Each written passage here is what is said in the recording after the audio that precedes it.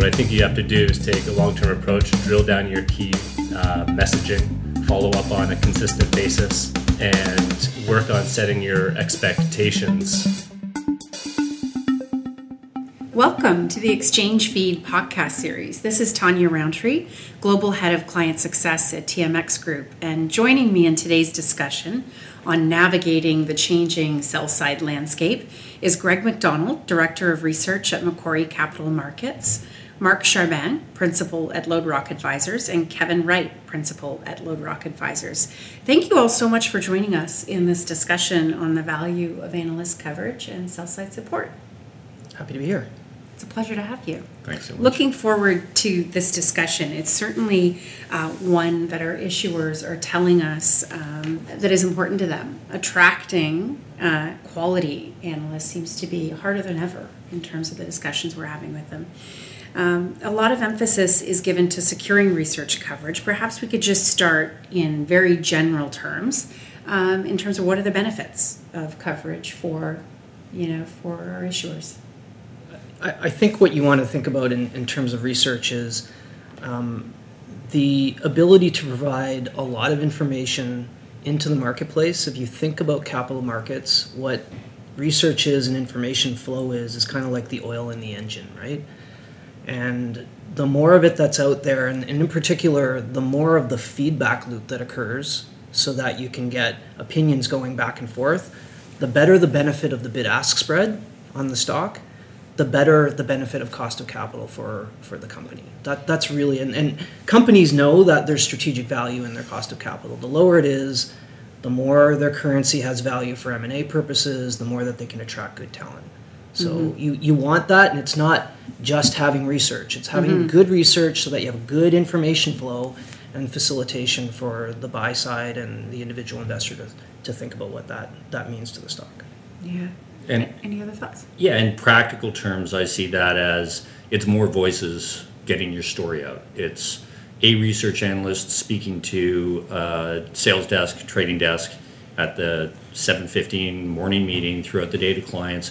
And it's that one voice being amplified through 20, 30, 40 people that are talking to 10 to 20 people a piece about your story. That's much better than a CEO sitting with a buy-side client in a marketing day. Right. Part of the challenge that we've seen in the regulatory environment and some of the changes of the evolving landscape, we find it's increasingly difficult for our small cap issuers and companies to think about how they garner interest. Maybe we could talk just really briefly about the challenges that small cap issuers face. Certainly LodeRock has a number of clients in the small cap space. What unique challenges are you seeing, and what recommendations might you have? I think every issuer has to take a long-term approach. Every analyst out there has many coverage opportunities with their clients and internal forces pushing them. So you can't expect that because you come out in meeting number one, an analyst is going to be just as excited about your business as you are. So what I think you have to do is take a long-term approach, drill down your key messaging, follow up on a consistent basis, and work on setting your expectations for gaining that coverage over the long term. And that's probably the biggest part of your job, managing those expectations. We even see it that clients expect immediate return on some of the outreach that you're doing. What is a realistic expectation? If you're a small cap issuer, you're not receiving coverage, what is an expectation on how long that can take or what that phase might look like? It may never happen. Yeah. And there's ways to work around that as well. But I think that delivering a consistent message, setting those expectations, continuously talking to the sell side and the buy side community to get that interest is really critical. As people hear your story, as people are calling analysts asking about your story, that might be the stepping stone. And also, working with people that have the relationships to make those introductions is critical. For sure. Speaking from a research perspective as head of research, and we have coverage of large caps, but also a lot of small caps as well.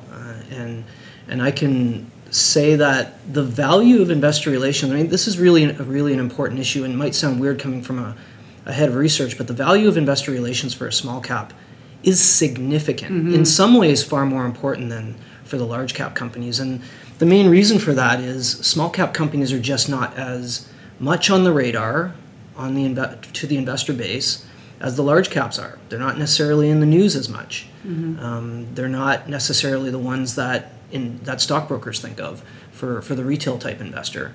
And so it's really important for a company to have a very well thought out. I mean, these two LoadRock guys keep coming back to this well thought out strategy. One piece of advice I can give CEOs out there, particularly if you're a smaller mid cap company, is it's a marathon. Don't think that you're going to get an immediate return. But there's a benefit to that marathon if you do this right, because the more credibility you build over that long term, the more likely you are to keep a premium in the market, your stock relative to your comparables. And that can be a competitive advantage, as we all know.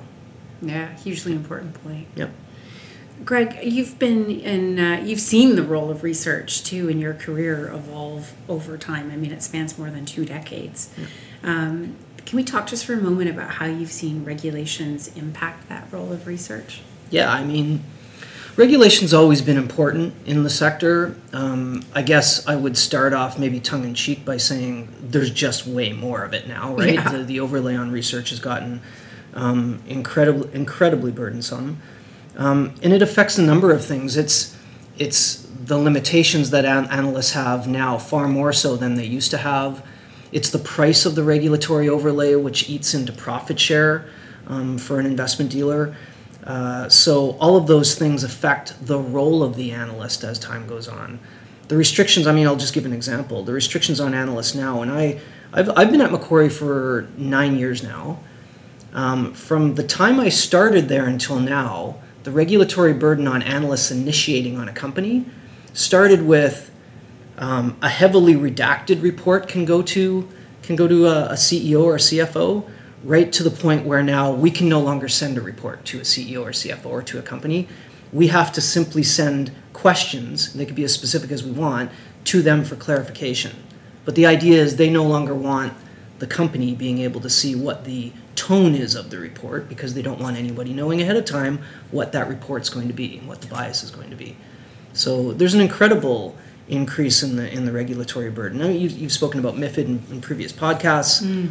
Probably the biggest topic, and that's the one that's having the biggest impact on economics and where the economics of the business are going. I don't think it's any secret that global commission structures, commissions for dealers and allocations for research budgets have been cut in half in the last decade. That's a significant impact on the ability for a dealer to be able to pay an analyst, and it's putting a lot of pressure on what we as the sell side think about how to define an analyst role. Absolutely. And I think it's interesting because when I started my career with you, we covered 8 companies.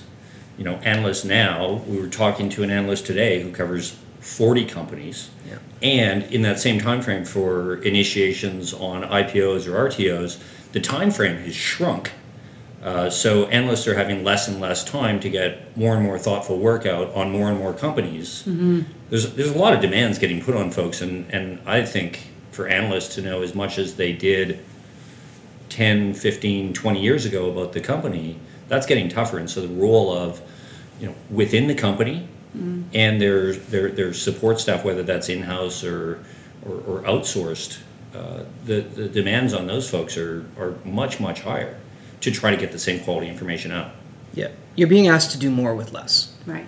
Because of what's happened with the economics. Now, we make every effort to try and really focus on the things that matter most. And as the evolution of the business changes and the economics of the business change, we're putting more emphasis on things like the investment thesis of a report, as opposed to the quarterly reviews, those sorts of things. Okay. We're trying to differentiate ourselves more. Right. And at Macquarie, the main focus on differentiation in the past 3 or 4 years has been global theme-based research. We've come out and said that's our thing. That's what we're going to do. And so by definition, we spend a lot less time actually going through the quarterlies and reporting on that. We still analyze them so that we understand the risk profile, but we're spending a lot more time on theme-based research to try and differentiate ourselves. Right. I think to that point, many analysts have to now find unique information to attract mind share from their clients. And if there's an executive team struggling to get research or get more research, a lot of ways you can have yourself stand out with a research analyst is by positioning yourself as a subject matter expert and an industry leading voice. And then that research analyst almost has no choice but to call you when news comes out, or let's say there's an M&A by competing companies. What's your view of that, and help them have a new angle on whatever they're writing about that day. Yeah, you really do have to differentiate yourself. In terms of the needed, kind of corporate resources internally, I mean, it's difficult, right? You made the point of, whether that's internal or outsourced. How is that role impacting what investor relations really needs to become? Sort of the evolving landscape of the economics. It's putting a lot of pressure, as you made the point, onto investor relations. Can you talk a little bit about the changing role, as you see it, of investor relations? Yeah, I think particularly in small cap land, you're increasingly looking to your investor relations folks to not just be meeting setters, but you want people that can speak intelligently about financials, intelligently about the industry, get up to speed and be as knowledgeable as anybody else within the company. I mean, Mark's been doing equity research for over a decade. He's a guy that you can drop in front of anybody on the buy side or sell side to talk about things. I've been in capital markets for a decade and in corporate strategy for 5 years before that. You need to be able to talk about these. It's not enough more than ever. Mm-hmm. You can't just be setting up meetings. Mm-hmm. I think what we've seen too is pension plans, hedge funds, and mutual funds have been bolstering their internal teams, and a lot of times they're hopping right over the sell side to speak directly with management teams, just to avoid the whole, okay, well, do I need to allocate commission to you for having found this investment idea? They're going right to source, and it would really behoove management teams to have expertise on their side. We believe to help talk to investors the way they need to be spoken to, getting the information that they require. Right. In various forms. Greg, you were nodding with that. Is there any? Well, although it means competition to my business plan, to be quite frank, but the reality of it is, particularly for small caps, if they feel like they're not getting the best advice, then they go in-house for the advice, right? And yes, it's becoming. I've seen a trend where investor relations is becoming investor relations / corp dev, which is really M&A advisory, and it's really kind of ingratiating itself into finance. The lines are being blurred. For sure they are. And so, I'd be foolish to think that there's no true competition coming from investor relations firms to the services that we're trying to offer as a capital markets advisors on the sell side. Right. You mentioned mind share. I mean, credibility is a huge aspect of that, right? When trying to get interest from both the sell side and buy side. Can you share a little bit about what you think that public companies misunderstand the most as it relates to research? Maybe Greg. The value of a buy and sell report. The value of a buy and sell. The value of a target.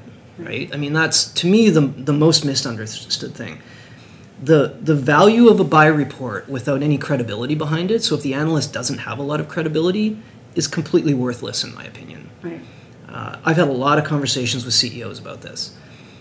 I think, and I'll go as far as to say, the value of a neutral or a sell report rather than no research at all, you're better off having a neutral or a sell. And again, I'm going to go back to this point. Superstar analysts in stock picking are right at most 60% of the time. And in fact, matter of fact, if you're 60% of the time right, you're probably in the Caymans managing billions of dollars. That's right. And you're not an equity research analyst. So the buy side understands this. Smart investors understand this. Mm-hmm. The value of a research analyst to a smart investor is the context, the ability to discuss what catalysts are going to affect the stock, and the ability to discuss the future, right? You look at a novice analyst and the way they write a research report, it's all historical based. Right. Who cares? That's already in the stock. Yeah, it's baked in already. That's the biggest misconception, the value of a buy, the value of a high target. most of the senior PMs that I deal with don't even look at the rating. They don't even look at the target. They care more about the valuation analysis. They Okay. care more about the analysis of the outlook of the company. And this is why, coming back to this issue of quality matters. Yeah. It will be priced up as time goes on. And the value of good investor relations advice matters because, I know Kevin. I know how he advises. Have a good long-term strategy. Know that your investor relations message sticks to that, and think about a plan that over time will help you stick to that. You'll get credibility, and you'll get a premium in your stock price by doing that. Yeah, it's good advice. And it doesn't happen overnight. It happens Yeah. over Time. multiple years. Yeah. Yeah.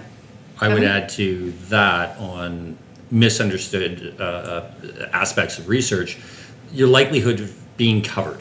I think every company that does the financing, every company that goes public expects that they will be covered. And in some cases, and turning to anecdotes, I've had CEOs tell me out of the gate, we have 3 or 4 or 5 analysts that are ready to cover us, and they're still waiting for coverage.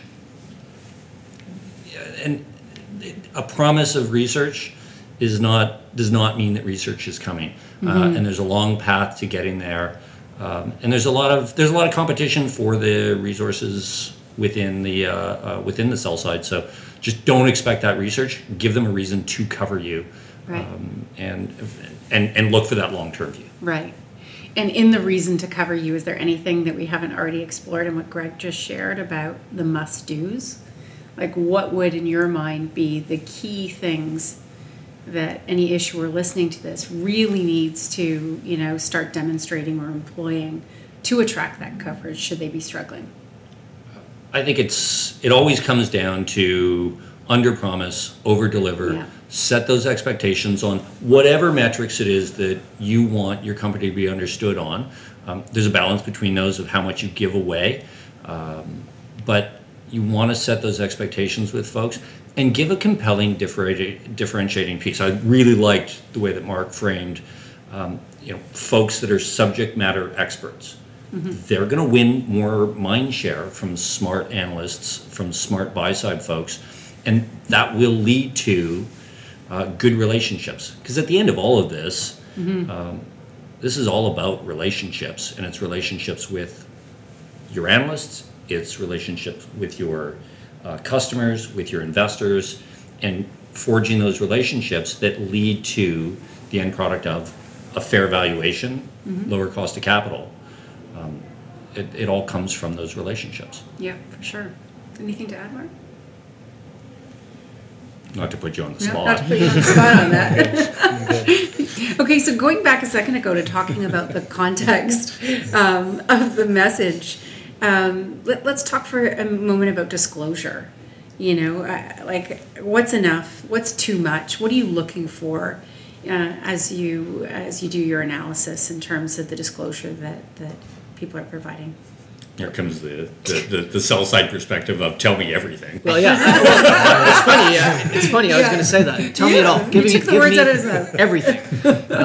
And the reality is, we know we're not going to get everything. Right. You got to find a balance. Analysts understand that there are limits to what good companies are going to want to share because there's competitive value to some of that information. But it goes back to understanding. A good CEO should understand what the investment thesis is for their stock and play to that over the long term. That investment thesis, by the way, can't change day in and day out, right? It's got to be a big, long arc, and think about in 5 or 10 years what you want people thinking about your company, and therefore what the investment thesis is attached to that company strategy, and provide things that you'll be able to bogeys you'll be able to hit, and what you think will have relevance in the long term.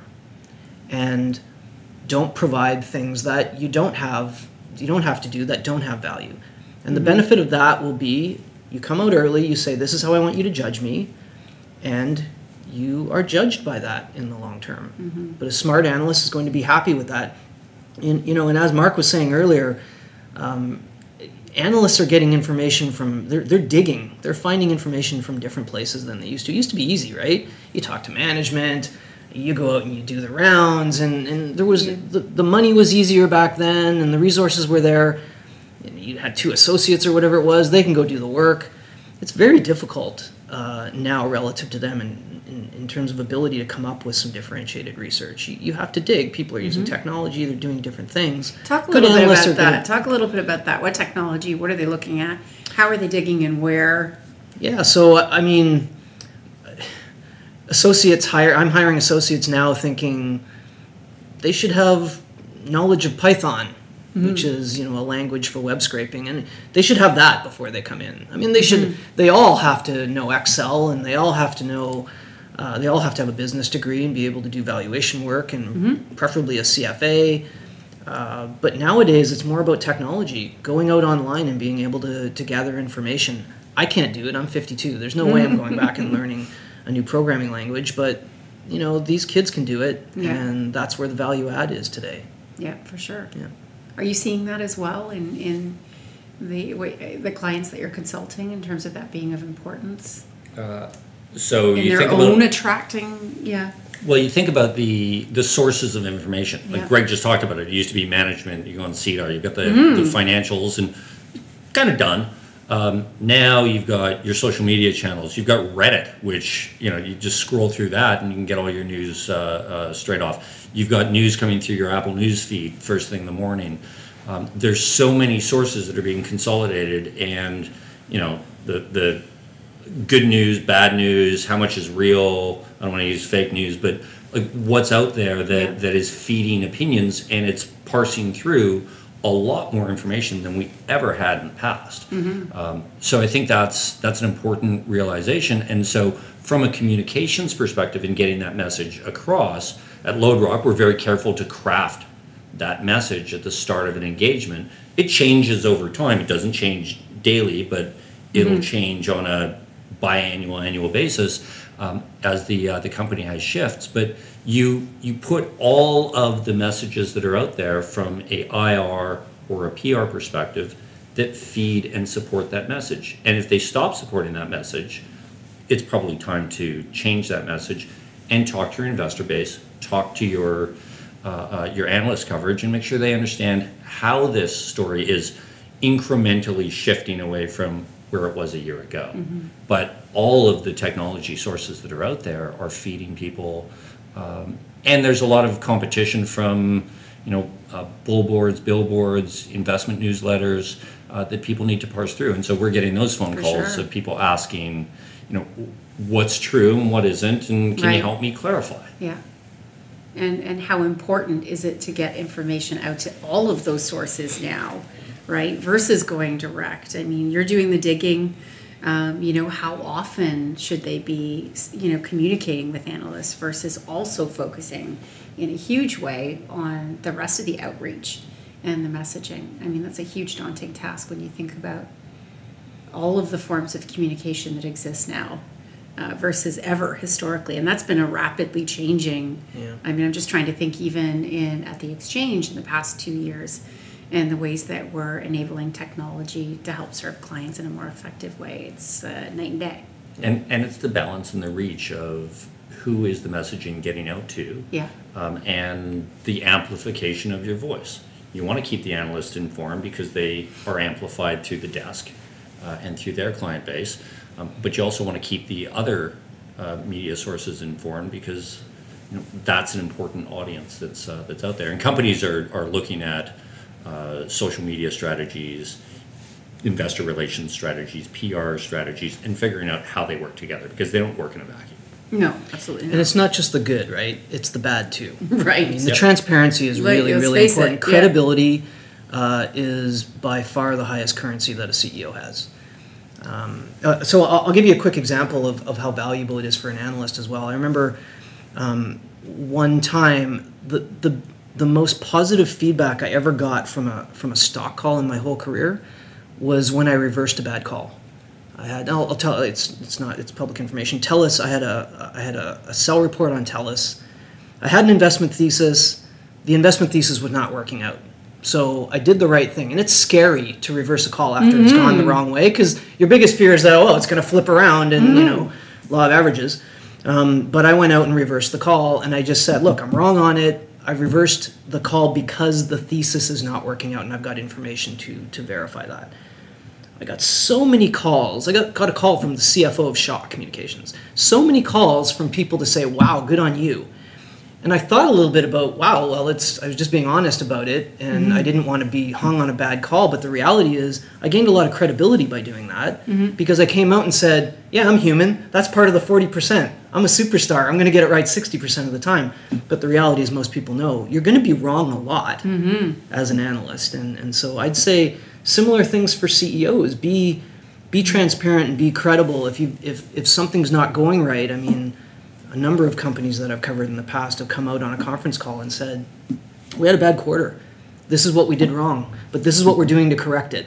And by next quarter or 2 quarters from now, you can judge us on this metric. Many times when that happens, the stock might open down 5% and then close flat because the CEO did a credible job of coming out and saying, look, yeah, we made some mistakes here, but this is how we're correcting it. So important. People on the buy side don't expect perfection. They know that the world is very, very gray. What they expect is transparency and a lot of good work to try and get back on track. Yeah, very, very good advice for our clients who are listening. You can't have unrealistic expectations and stuff happens, right? Everyone has a bad quarter. And in our reporting regime, I know how stressful it is from talking to clients quarter over quarter, but the value, as you say, really is in the consistency, the transparency, and the credibility in the message. Yeah, for sure. If we were going to, in closing, I think sadly we're running out of time. We'd love to have you all again. But if we were to ask one final question, I think a really big one, and we might have covered a lot of it just in our previous chat with that question, but what would you say is most critical to analysts? What would be the one thing? I mean, we've talked transparency, we've talked credibility. If you're a CEO and you're listening to this call, what would be one other piece of advice that you think is critical from your perspective? Analysts want to be seen to have insight, right? They don't have to be right all the time. They know they're not going to be. Right. Even if you have correctly called what's happening with a company, you're going to get the stock call wrong a lot of times. Maybe it's just valuation, right? Maybe interest rate outlooks change. Who knows? Analysts want to be known as having insights, though. And again, I'm going to say this, it speaks to their credibility. Buy-siders talk to analysts when they have to talk to analysts, right? There's value, there's pricing power in that. And in a world where the pricing power of analysts, they're feeling like their pricing power is going down, having insights makes investors come to them. And they have pricing power as a result of that. It matters a lot when the economics are starting to hurt the business. And I can say, I've done the rounds with a lot of companies, meeting them as a lot of buy-siders, meeting them as a head of research, and they used to talk to 10 analysts. Now they're only talking to 3 to 5. Yeah. Because they want to make sure that they can still pay those ones that really matter. So the other ones are falling off. They're having less impact. The credibility and insights of an analyst matters a lot. That's what they want. Excellent.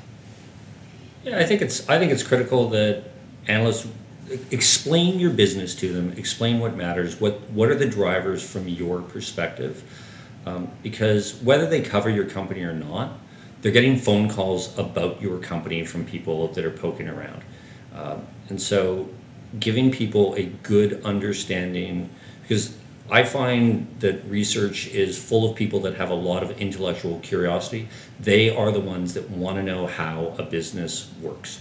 And so, you're not giving them anything that isn't out there, but you're helping them understand the drivers of the business so that they can be a very intelligent source. And analysts are constantly going to meet private companies that may be public, but they just want to know how it works.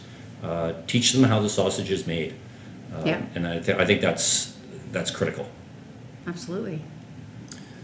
Yeah, I mean, my comments aren't terribly different, but exhibit leadership, show that you have a well thought out strategy that's going to work in this market and why, and demonstrate your leadership by being a credible source of information and as someone who can manage expectations that can be met and exceeded. Managing expectations again. Very, very good point. Very, very good point. Thank you, Greg. Thanks, Mark. Thanks, Kevin. This has been really informative, and we really thank you for your time. Thanks for having me. Thanks. Yeah.